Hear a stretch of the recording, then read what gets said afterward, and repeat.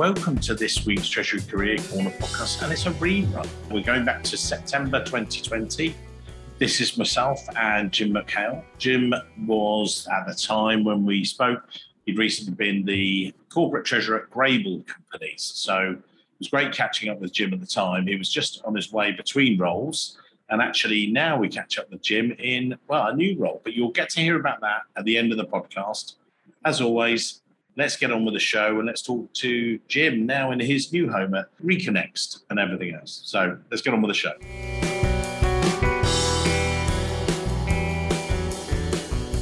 This week's show, joined by Jim McHale, who was most recently the Vice President Corporate Treasurer of Grable Companies, who are a global workforce and workplace mobility relocation management company headquartered in Colorado.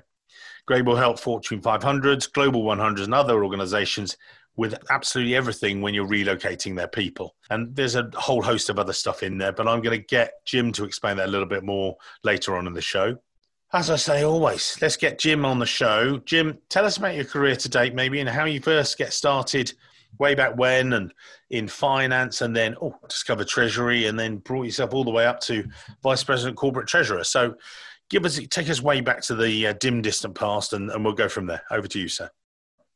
Thanks for having me on your podcast. Yeah, my background is I have an accounting degree from Louisiana Tech University and had the fortunate experience to interview on campus before I graduated and secured a job with KPMG, Big Four, now public accounting firm. At the time, it was called KPMG Peat Marwick way back when. And at that time, it was considered to be the Big Eight accounting firms, but with consolidations and so forth, it's Big Four now. So I had a job when I graduated. Went to work with KPMG on the audit side, as an entry-level accounting position. I mean, it's kind of common to go the public accounting route to kind of start your accounting career. And I worked as an audit staff person, doing internal control reviews, audits of trucking companies, oil and gas. This was in Louisiana, so oil and gas was pretty big. Banking, pharmaceuticals, and other manufacturing, but basic accounting activities and auditing activities, all the while also studying for my CPA certification. So started at KPMG, worked there a couple years, not to go into a sappy story, but dealing with, I got engaged and my wife was from Chicago area. So we ultimately moved to Chicago after she graduated, a little bit behind me in college.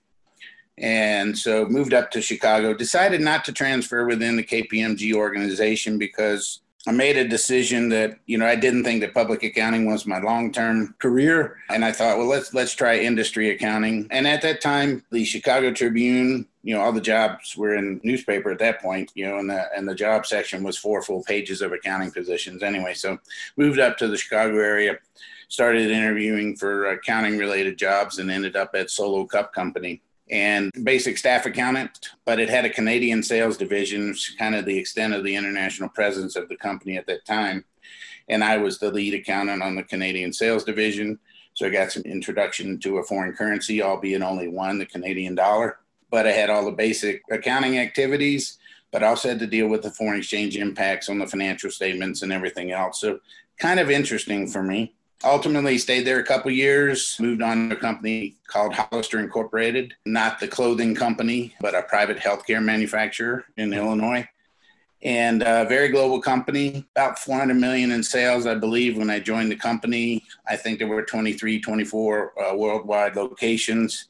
And this was pre-Euro, so we had all the currencies that rolled up into the Euro in 1999, the Lira, Deutschmark, Irish Pund, et cetera, along with all the other currencies. So I was able to, on an accounting basis now, expand my career into the international arena with a lot more foreign currency activities. But what was telling in that job and what really got me to Treasury is I was doing the accounting for the Treasury activities too. So as an accountant, we're always recording journal entries, doing reconciliations, recording the activities that other people have, executed. Mm-hmm. Other people make decisions, execute transactions, we accountants record them. So I had visibility to what the Treasury group was doing through all the, interest rate hedging and more importantly, all the foreign exchange hedging that they were doing. And I was doing the mark to markets on it, the FX calculations on the underlying exposures. And then I really took an interest in it. And I kind of developed a good relationship with Treasury. And ultimately, senior analyst in Treasury had her second child, decided to stay home. And the CFO asked me to join the Treasury organization. And I jumped at the opportunity. I thought it was great. This was way back in 1997. And essentially, I've been in Treasury since. Anyway, I joined the company, did a lot of foreign exchange hedging, all the basic Treasury activities in terms of cash management, banking, and credit agreements. But I really was interested in the foreign currency side of things and the international side of business. And at that point, I went to night school and got my MBA while I was working. Also specialized that in international business. So really like the global nature of business and certainly Treasury. Just to jump in there, we were speaking before the show about that international thing. Really, that's one of your passions for it, all the diversity and the different mannerisms of different, cultures, as well as, just the working cultures. That's always been an interest, or that started then, and that's why you thought, that's it, hooked you in with Treasury? Because obviously for some people, I like the Treasury piece, but I love the cash management. But that was a real thing for you, is that right? Yeah, it was a real driver. It's funny when I joined Treasury and when I got involved in the active side of hedging, so actually making decisions, executing transactions, and I could see the results, whether I anticipated them, but based upon what we needed to do, we executed transactions. But very dynamic. I mean, everything changes, and the reason everything changes so quickly is it's just, the global economies and the interrelationships between global economies. And I'm not an economist, but I would like to be more of an economist. But once you're in that and you're enthralled in it, you really pay attention to everything going on globally, not just in your little world. So from a business perspective, very exciting. But then into all that, I had opportunities to travel. And in fact, my MBA program, we traveled in the international specialization aspect of that for project work in 3 or 4 different countries. So just recognizing the cultural diversity, in the world, and certainly how it impacts business has always been a key driver for excitement for me. It's just incredibly dynamic, changing all the time, and I love it. And so you carry that on with your next move to Honeywell. Well, you said it's not a subsidiary, UOP. So maybe explain that if you would. Yeah, so I left Hollister looking for my next career level, and so joined UOP as an assistant treasurer. It was a joint venture of Dow Chemical and Honeywell, 50-50. Mm-hmm. So we operated it as an independent company while trying to meld in the policies and expectations of 2 large public companies, which from a treasury perspective, in many cases, we're rather diverse. I know you had a podcast with Gary McGuire, and he talked about the Dow Chemical side. There you go. And he talked about the Dow Chemical even on the Treasury side, as a trading group, right? Honeywell's completely the opposite, more of a hedging and a protection, risk management, mindset as opposed to a trading mindset. But so we had to meld all that together in the Treasury organization. And at UOP, for me, interestingly, it grew my Treasury experience because I got involved in commercial paper. So commercial paper was the primary funding vehicle for working capital sources each and every day. So I was able to trade commercial paper, manage rating agency relationships to make sure that our rating agent, our ratings on the commercial paper were investment grade enough to spur enough demand. So anyway, that was a great opportunity for me. But after about 5 years, Honeywell bought Dow Chemical's interest out. So we became then a wholly owned Honeywell company, which strategically the Treasury group was to be absorbed in the Honeywell headquarters. So I had to unwind all the credit agreements and commercial paper program, private placement debt, foreign currency hedging positions, and transition that into Honeywell. Then I did a stint in accounting with Honeywell while I was trying to find my new Treasury opportunity. And so you did that role, that was 2007. You then made the move to, how do you say, Fenwal? Fenwal, yes. Yeah. So talk us through that sort of thing, because, similar industries or some differences, but sort of crossover. Well, they look like different industries, but, I know that we've spoken that there's been some common themes, if that's the right way to do it. So I'd rather explain that, get my teeth in now. You've worked with private companies, worked with public, but this is more private company. So maybe explain Fenwal to us and then go through that role. Yeah, appreciate that. Yeah, Fenwal was a great opportunity for me. I joined the company as a treasurer, as the first hire of the CFO. And Fenwal was the blood collection products business within Baxter Healthcare. And TPG, Texas Pacific Group Private Equity, carved that division out to create a separate company. I was hired to build a global treasury function from scratch. I mean, we didn't have no bank accounts, no people. There was financing sort of set because TPG had to have all that squared away to execute the carve out, but we had to build the infrastructure of the company. So a private company, I spent one of my greatest accomplishments, so proud of all the work that was done there. And we built a hell of an organization, 65 bank accounts around the world, everything, basic treasury, cash management, banking, credit agreements, foreign exchange. We did some equipment leasing. And yeah, it was 26 locations around the world, so a very global company. So much like UOP in terms of a footprint, very similar, a little bit different in that UOP, while private independently, is an independent company, but public in terms of expectations of parent companies, whereas we were private equity at Fenwal, and that's completely private. From a treasury perspective, there are some differences, public and private, but there's a lot more similarities, and even certain types of financing that are only available for public companies and have different investor audiences that are catered to. You know, the process for securing capital and things like that, you know, there are many similarities, whether it's offering memorandums, roadshows, phone calls, you know, marketing campaigns, whatever. A lot of that is the same, whether it's private or public. Those experiences are transferable, you know, pretty readily. So, Jim, when you come in and you've got to build a treasury from scratch, what's your checklist, if you like? Again, there'll be people listening today who are in a similar situation, private equity-backed company. Some PE houses are cash, you know, bring it in. Here's our checklist. With you, and you've been in the situation, and what's your key checklist when you walk in the door? Yeah, certainly in building a global treasury organization, I mean, cash is king and always is king. So it really starts out with the access to capital and making sure that we protect that access to capital and maximize that. Make sure we manage the relationships around that, whether with rating agencies or the lenders themselves.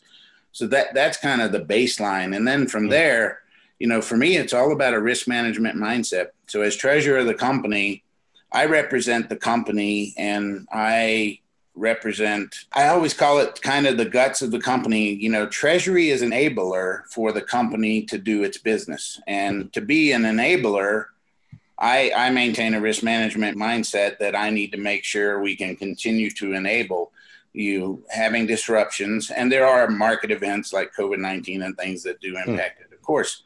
But that's why you have to have a risk management mindset. So whether, like you said, from a currencies perspective, you know, for me, it's protecting, you know, the company from currency risk as best as I can. Insurance programs for corporate insurance, you know, I've done that. It's all about protecting the company. So it's having access to capital, protecting that access, deploying it in a risk management mindset kind of way, and then recycling that cash to maximize the use of that liquid asset for the company, where we're not straining our credit capacity unless we have these external events or whatever. But that's sort of my checklist. It's really about access to capital and then maintaining the cash cycle with a risk management mindset. Keep it there. Then the move on to Grable. Maybe talk us through that. And then, so it was in 2013, big company, interesting, you know, with all the relocations and lots of different challenges from a treasury perspective. Well, what did you find? Over to you. Yeah. And just to go back to Fenwal real quick. Yep. So, you know, built a global treasury organization. You know, we transitioned the company from sort of blood collection products business to supporting a transfusion and therapeutics type business. And ultimately, a large German competitor bought the company. So ultimately, that's why, again, I was transitioning treasury out to another new parent company and everything, and on my way to find a new job. And yeah, I was lucky enough to land at Grable here in the Denver area. It's a great company, new industry for me. And in fact, interestingly enough, I was in Chicago, so hired by Grable, and then Grable relocated me to Denver. Well, Grable's a company, so it was kind of an interesting.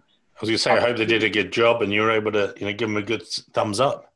Yeah, it was an opportunity to experience what my brand new company was offering to customers. So, and it was an awesome experience. So very proud about that. Yeah, joined the company here as a treasurer. Wasn't a new role. However, it was a new management aspect because it was one person doing tax and treasury. Company kind of split that out. And I took the treasury aspect of it. A very global company in the relocation industry. So Effectively, Grable executes the relocation programs and policies of its clients. And in doing so, effectively operates as a bank for our clients, meaning that, we're arranging services all over the world in about 160 countries, arranging services, paying those bills to support employees of our clients who are on either permanent projects or temporary projects or whatever all over the world, and then billing the clients back, collecting that cash and recycling that. Well, the fulcrum or the balancing act in that case for me was an asset-based borrowing program, which was a new type of financing that I was introduced to. So another great opportunity to kind of expand my experience. So anyway, all the invoicing and the payments we made ended up being collateral against which we could borrow money. And then again, it's all about managing that cash flow cycle to be able to continually meet the demands and expectations of the clients. And then with that, you were obviously managing and mentoring a group of treasury professionals around the world and everything else. How was that structured? How was Treasury structured? Yeah, ultimately, I had about 17 people indirectly and directly reporting to me at one time. Primarily, I had a treasury manager, an equity operations manager, a credit and collections manager. And then I had those who were direct reports. And then I had a couple of treasury supervisors sort of focused on cash and payments, and a credit and collections group of fine collectors and collection representatives. And then our equity operations group, we had a few equity operation representatives, which kind of focuses on the equity aspects of relocation programs. And then I did have a treasury specialist in Ireland. I was fortunate enough to be part of a core part of a team that we established a financial shared service center in Ireland, and was able to, based upon the regional aspect, the time zone aspect, insert a treasury specialist there to do kind of all of our international subsidiary treasury activities. So managing people is an interesting and ever evolving process.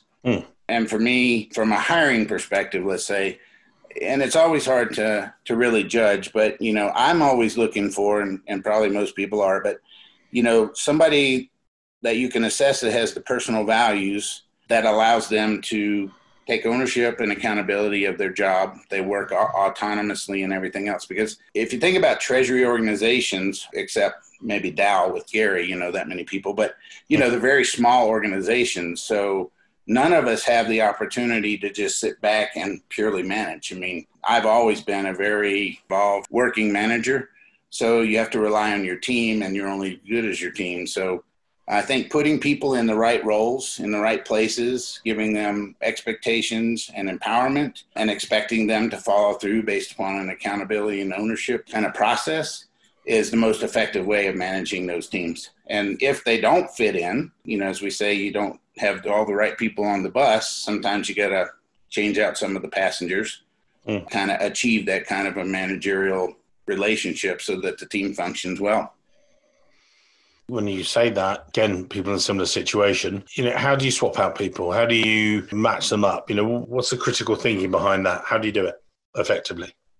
Well, in terms of matching them up, it's all, certainly a background thing, but it's really about giving people opportunities to show what they can do. If you have somebody in a role doesn't seem to be performing well, then of course it's that process of, sort of a collaborative interaction where you don't sugarcoat things, right? We talk about, this is the observation, this is what's going on, this is how we need to fix something or whatever. And then if that doesn't work, then it gets a little bit more formal and everything else. But I mean, you don't want it ever be a surprise for somebody. Obviously, there needs to be feedback all the time. People need to know how they're performing. They're meeting your expectations. Hopefully they're meeting their own, which helps them meet your expectations. But it is a constantly evolving process, and everybody is different. So there's not a one-size-fits-all managerial process with each individual person, or as a group, it takes each individual person, I think. And the flip side of that, positive way, when you've got superstars in the team or things like that, how do you manage them and stop them from running away? Or, have you had to deal with that in the past where you're thinking, wow, this girl or guy could get my job? How do you sort of mentor those guys? Or, have you had that in the past? Yeah, it's interesting. I want people who could take my job. I mean, I want bench strength. Yeah. I want people that are confident in what they're doing, and I'm confident in what they're doing. Having that bench strength is awesome. I mean, getting it is, when we talk about treasury groups, typically being smaller, not always structured career paths or whatever. I think that's where some of the challenges become in terms of managing those people. And I think it comes down to a couple things. Number one, it comes down to trying to find opportunities outside of the core daily responsibilities to get them involved in. And then number two, and it could be cross-functional team projects and everything are a great example. But then number two, it's managing their feedback process, engaging their interest level, because as they become interested, they typically perform better. And then the third thing, if I would add on top of that, is then promoting people. I learned from a couple of good mentors that always have your team's back and always give them credit in even if you're not asked to, make it a point to give your team credit, either individually as a team in whatever meeting or other, frame of mind or interaction with people that you have. Always promote your team, because that's going to get back to them one way or another. And again, you're just being honest and having integrity to support their performance, which supports the team.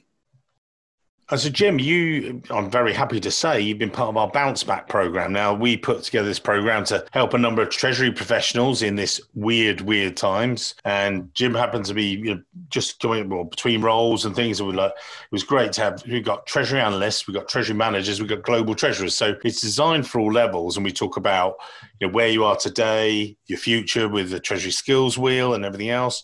We then talk about CVs, resumes. This week, we're doing that. We've got LinkedIn profiles. We've done a lot of different things. And I'll get Jim to answer what he's enjoyed about the program. But then I also wanted to sort of explore a bit more what that Jim has seen from what he sees as what CFOs are looking for, and he's worked for a number of different CFOs. So, to bring out some of those. So let's doing the bounce back thing. Jim, you've been part of the program. What have you enjoyed most about it, would you say? Or what are the things that have been interesting to you? Been a great program, Mike. I appreciate the opportunity to participate. When you're in a job search, you prepare your materials, whether it's the LinkedIn or the resume, cover letters and all that. And you don't set it and forget it, but, we kind of repetitively use it and so forth. But this program, frankly, for me, through the probing questions and skills wheels, and, it actually made me sit back and think a little deeper about, some of the things that I've done or some of the things that I want to highlight. And certainly the resume feedback in the session, was awesome, because while 90% of it, may be there, just talking about it and hearing feedback from the other participants as well, you can always find a little kernel of information or a little edit that you might want to do that's just going to make it that much more relevant and that much more powerful. And the same thing for the LinkedIn profile. LinkedIn profiles, there's various versions of them. There's some similarities, but I think certainly people like on your team, Mike, that have been in the recruitment industry and everything else and have been on that side of it versus people like me who are looking for a job, having that feedback, how do I use the LinkedIn profile? What do I key in on? And what would that look like versus looking a different way mean in terms of punctuating the experience level? I think all that's been awesome opportunities for improving the tool set that we as job seekers have to find that next career opportunity. So I do appreciate your program. Oh, pleasure. And I think part of that, and that's actually probably the kernel of the question as well, that piece of self-reflection. And that's what we wanted to give people, that they're sort of, this is where you're up to, different levels, different things, but there's all a lot of commonality in there. And again, that sort of to use that and continue that theme just here, when you've spoken to and worked for a number of different CFOs, when they're looking to you as their treasurer, what is it that they've really looked to you for? Is it you're the FX expert, or is it you're the cash, or all of the above? Or what are the key things that you've seen from CFOs sort of knocking at your door, as it were? Well, certainly at the treasurer level, I would say it's all of the above. The CFO is looking for somebody who has broad-based experience in treasury, it's A to Z, from the financing aspect to the banking, the cash management, to depending again on the company and the scope of its international operations and so forth, heavier FX, experience, certainly some interest rate management. And again, you can get into that public where we talked about before, that public and private kind of differential in terms of treasury opportunities. A company, a CFO might want somebody who's done a public bond deal or whatever. Like I said, even though you may not have done that before, through other financing transactions, there are many similarities in terms of, sourcing that type of financing. But all of those things are management experience is always very key as well. So CFO is looking for a treasurer who's got broad-based experience, is very dependable, high level of accountability. And I think most of them, at least all that I've worked for, do prefer and expect a kind of a risk management mindset. The funny thing is that for me in Treasury, and I've also had the credit and collections and the credit review aspect, meaning setting credit limits for customers as well as vendors. Treasury becomes sort of that balancing aspect between the sales organization and the corporate development organization, and then the operations group. We have the company that we're looking out for, and the other groups are rightfully so looking to expand the business, and we have to always expand the business, but we need to do it in a responsible and, like I say, a risk managed way. So I think that's what a CFO is looking for. Somebody that, again, a CFO has a team, tax, FP&A, accounting, treasury, maybe risk management as a chief risk officer or something. And that CFO is only as good as his team. And so you want the right people on the bus. So you want the right treasurer in the role that has the experience and is dependable and doesn't need to be managed on a daily basis. Awesome answer there. We like that. We'll wrap that up in the show notes, which I really like. Jim, as we come towards the end of today's show, as we always ask, we'll put your details in the show notes so that people can connect with you if they think it's good. And again, as I say, Jim's great treasurer. You should be talking to him out there. What are the two or three things for yourself when someone looks back and says, do you know what? I'd like a similar background to him, or that really appeals to me. What are the points you would make? What would you say? In terms of a candidate sticking out from somebody else or somebody who's prepared for a treasury career, I think number one, depending on where you're starting from, you need to have a passion for what you do and a kind of a continuous learning mindset. Treasury, as I said before, certainly in a global company, is very dynamic. So you may have a core set of responsibilities that have some similarities on a day-to-day basis, but the majority of your day, in my experience, is sort of predicted and depends on kind of what happened overnight in international markets, either financial markets or your global locations or whatever. You're always having to react to things and handle issues and so forth. So I think, having a passion for that, integrity and honesty above all, with accountability as a driver. Mm-hmm. Those are absolutely keys for me. In terms of developing yourself in a treasury role, starting at the lower treasury analyst levels and everything else. Like I said, there's not always a direct career path up to a treasurer. There typically are stepping stones, but you typically drive yourself through those based upon the experience that you gain. Not always the results that you gain, because we also do make errors or whatever and we learn from them. But having that passion for what you're doing, stepping outside your comfort zone, getting involved in other projects, trying to become a consultative person within the company and a business partner. And that's where I think Treasury is going. It's been going from tactical to strategic all along. But if you get situations like now, COVID-19 and everything, I think the profile of Treasury as a department in an organization has been escalated, typically gets escalated when there are issues. Otherwise, it kind of operates in the background. But I think forecasting, getting involved in forecasting, honing those skills, data manipulation and management, those are all keys to, I think, a successful career in Treasury. But again, I like that risk management mindset with accountability as your driver. Awesome. No more words for me to say. Not even going to summarize that. I think that was great. And I've loved today's show. And, it was great talking to Jim, and he's great treasurer out there. So you'd be lucky to have him, anyone. Look him up. We'll put his details in the show notes to connect with him. Jim, thanks for that. We've covered everything. Deep dived in some areas. We've gone about private. We've gone about public. It's good because you've got this great depth of experience. And, I think people can, again, take tidbits as they go through. And that's what I want people to gain from the show is, they listen in. They get a bit from this show, a bit from that show. And, it's great and gives enough back to the treasury profession. So, sir, thank you very much for your time today. And I look forward to speaking to you in the next Zoom call for a bounce back program. But other than that, hopefully we'll get you sorted out with the next role soon, sir. Yeah, I would definitely be on your bounce back call. And Mike, I appreciate the opportunity for writing on the podcast. And more than anything, I appreciate your promotion and support of the Treasury function and the Treasury industry. You do a great job. And I think all of these podcasts, and I've listened to a number of them as well, there's something that everyone can take out of them, I think. And they're enjoyable, if anything else. But I think you can get a value from them as well, and appreciate that you're doing this. Thank you, sir. And as I've said before, I really appreciate that. I've just said to people, I've talked to treasurers all my career, and I just think, you tell such great stories and about your careers and what you can give, and I just want to bring them to life. That's what I've done, and I think you guys do a fabulous job every day. And yeah, it's just great fun talking to you. So, well, thank you very much, sir. All right, Mike. Thank you. Thank you.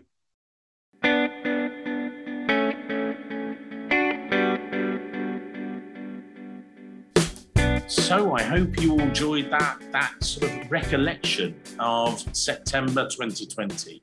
Now we're actually reconnecting with Jim today. I am saying that with my tongue firmly in cheek because Jim now is the Director and Corporate Treasurer at Reconext. Now they are a leading aftermarket services company headquartered in Texas, but covering the world. And technology, OEM, cable and satellite operators, and used by those guys. They partner with different companies, delivering aftermarket solutions about returned electronic devices and everything that's involved in that business. Now I'm going to get Jim to bring us up to date. So I'll shut up and Jim, take us back to then, and then let's catch up over what is now approaching 2 years later. So back to you, Saul, your story. Over to you.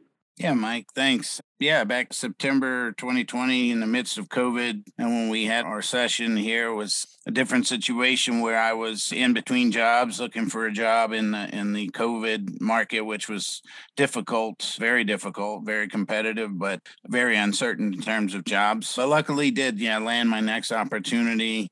I started at Reconext in March of 2021. Yeah, as you said, Reconext is we're a reverse supply chain company in the electronics industry. So many of the big electronics companies that you would know of, we buy products from them, sell products to them, but we take products in, we refurbish, recycle. Maybe it's cosmetic, maybe it's the electronic components, maybe it's a little bit of wiping of hard drives and resetting back to, the kind of the standard setup.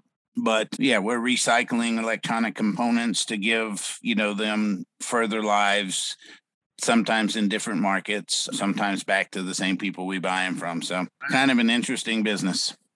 And you're working remotely. You and I were just speaking before we reconnected, if you like. And what's it been like for you? You got that role, but it's actually a remote role. Now, again, the market has shifted. It's open to that now, but it's worked very well for yourself. And you're mobile with your role and everything else. Talk it through, bring us up to date on that as well, if you would. It's a good thing for me right now, and it was an interesting opportunity. Yeah, I mean, at that time, most roles, all the interviewing was virtual, of course, and everything, and most of the roles that were available were remote because offices were closed or whatever.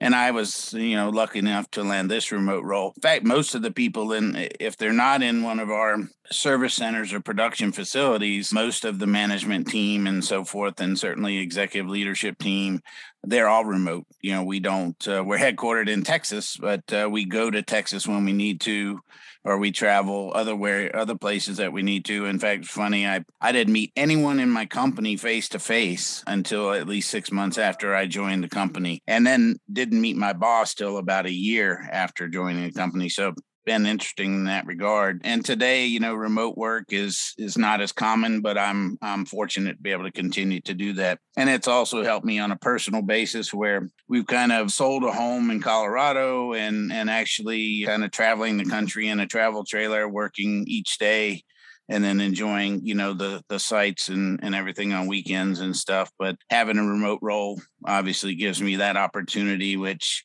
makes it a little bit more interesting and makes it harder to turn things off. It's always an issue when you're working remote, but I'm doing the best I can to try to enjoy some of the areas that we visit. And any tips on that? Well, even when you're based at one location, throughout lockdown and then coming out of it, one of the things that someone actually said to me recently, that they were enjoying going back to the office. And I said, oh, right. We said, no, because I'm switching off. I said, well, you're going back to the office to switch off. And they went, no, there's a partitioning again of their day, they've started to go back in 2 to 3 days a week, and they go in, Tuesday to Thursday. And what they're finding is, particularly on the Thursday, they sort of down tools at about 5 o'clock. They've probably still got stuff to do, but they said, look, I'll get to that tomorrow. I'm going to go, sometimes out socially, or I'm going and I'm getting the train and I'm doing this, and then I go, and they've got back some of their routine, which I think has been better for their mental health. But again, you've got that sort of balance, and you've got to keep that balance. But how's that been, sort of thing? And as you say, you're obviously having to work on it. If you're otherwise, you could just work 24/7. I'm assuming. Jobs in the past, I would do as you mentioned. Okay, well, I got to go home. I shut things down, but oftentimes I'm signing back on and doing more work at home. But I do have a break in between for dinner or whatever. And didn't do it every day. But now, it's even more difficult because every day, I'm sitting here working, and it is a very conscious effort for it to say, look, I could continue working, but I need to save that for tomorrow and go out and have a walk or do whatever, wherever I'm at. And it's a conscious decision. It's much easier to keep working because you're in that mode, and it's much more difficult to turn it off. Yeah. And it takes some effort. You have to work on your partitioning of your work balance as well. So reflecting on that time and bringing us up to date, I know we were talking way back when, and you talk about the job search and everything else, but the future of you and the future of Treasury, what are your reflections or thoughts now as you look back over that time? We're not quite the tips that we're going to give people as well, but you look back over that time and Treasury and everything else. What are your thoughts? COVID kind of changed things a little bit, and I think a couple of things. I think it brought some focus and notoriety, if you will, or appreciation for Treasury. I think, I'm biased. I've been in Treasury since 1997, and I love it, man. But I do so because it's dynamic and because it's essentially the lifeblood of any company. You have to have cash. You have to have financing. You have to have bank accounts and moving cash here and there, both with customers and vendors. And, every day, in a normal environment, that I guess you would say gets taken for granted. As long as there's no issue, nobody really knows or thinks about Treasury. But when you get in an environment like COVID, not that it caused a financial crash or anything like that, like back in 2008, but it did certainly bring to mind, the idea of I got to have the financial resources to operate the company. There is an economic impact. Sometimes customers are shut down based upon COVID outbreaks or whatever, and it can have an impact.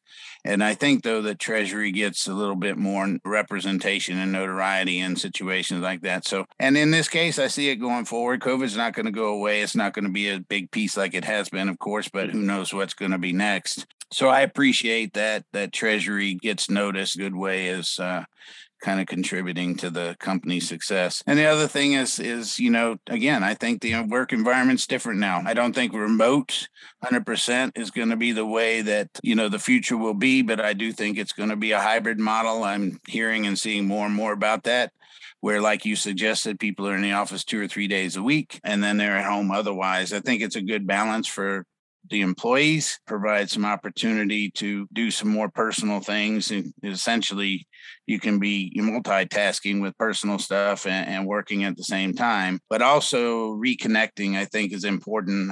I've always enjoyed working with my team, whether my direct team or the broader finance group. Sort of miss that. I guess I would know how to do it again, but it probably take me a little bit of time to acclimate back in that environment. So I think hybrid work model probably is a good balance on the way forward in the working world.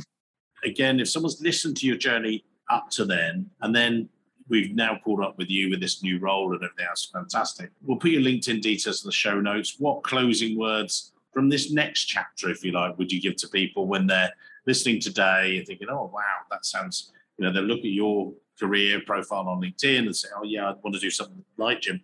What sort of final words would you give to those guys today? From a career perspective, and that, like I said, I love Treasury. Stay the course in Treasury. If you're not in Treasury, think about a Treasury career and at least getting immersed in it to see what it's all about, the dynamics of it, the reactionary aspect of the environment that you're in, whether it's COVID or another issue, and how that you can support the company. Stay the course. It's not always easy. The dynamics of it sometimes are stressful and frustrating, but I think, you have to stay the course and do your job. And then the other thing that I would be second would be, take some risks. It's interesting. During this time period, I had some staffing issues and actually brought a staff member back on board after some period of time. In that process, learned, I guess, a little bit more, and this is a development opportunity, but learned a little bit more about what that person really wanted to do. And that person really wanted to be more involved in certain areas like our cash flow forecasting, which is really big for us in Treasury. Wanted to be more involved in that, not just in doing it, but more in terms of reviewing and delivering the results of that to the financial leadership team. That kind of was my role, but we've now transitioned now that person kind of takes the lead in that. And that person seems to be happier than they ever were before they left the company in the first place. They didn't leave the company because they were unhappy with that. They thought that they wanted to do something other than Treasury. And so this goes back to my first point. That person determined that whatever they went to, which was more of an accounting-based role, just wasn't as exciting as Treasury, and really wanted an opportunity to come back. And I had that opportunity because filling a role, even at the back end here of COVID, has been a very difficult process, and was able to bring that person back, and the situation can be better. I mean, it's working out great. Amazing. Well, we know that you and I both know that once you're in the world of Treasury, I've done it 25 years, recruiting amazing treasurers like yourself. That's it. It's in your blood. You can't get away from it. So why would you? So no, amazing. Yeah. Jim, amazing to chat, sir. Thank you for your time today. And as we said, look forward to catching up soon. All right, Mike, thanks for the opportunity, and thanks for doing this and supporting the Treasury management kind of career mode. It's awesome. Pleasure, sir. Thank you. Hello, it's Mike here again. I hope you enjoyed this week's show. If you did, then maybe you want to follow the show or subscribe, depending on where you listen, whether that's iTunes, Spotify, or another great place to listen to the show from. It's totally free and means that you'll be the first to see each and every week when we release a new show. And maybe whilst you're there, you could even leave a quick review. Reviews and ratings are among the most important metrics for a podcast to effectively rank. And as you can probably appreciate, the podcast is a lot of hard work to produce every week. It'd be amazing. Just take, say, 20 seconds, leave a quick review of my amazing guests and their great career stories. We'd really appreciate it.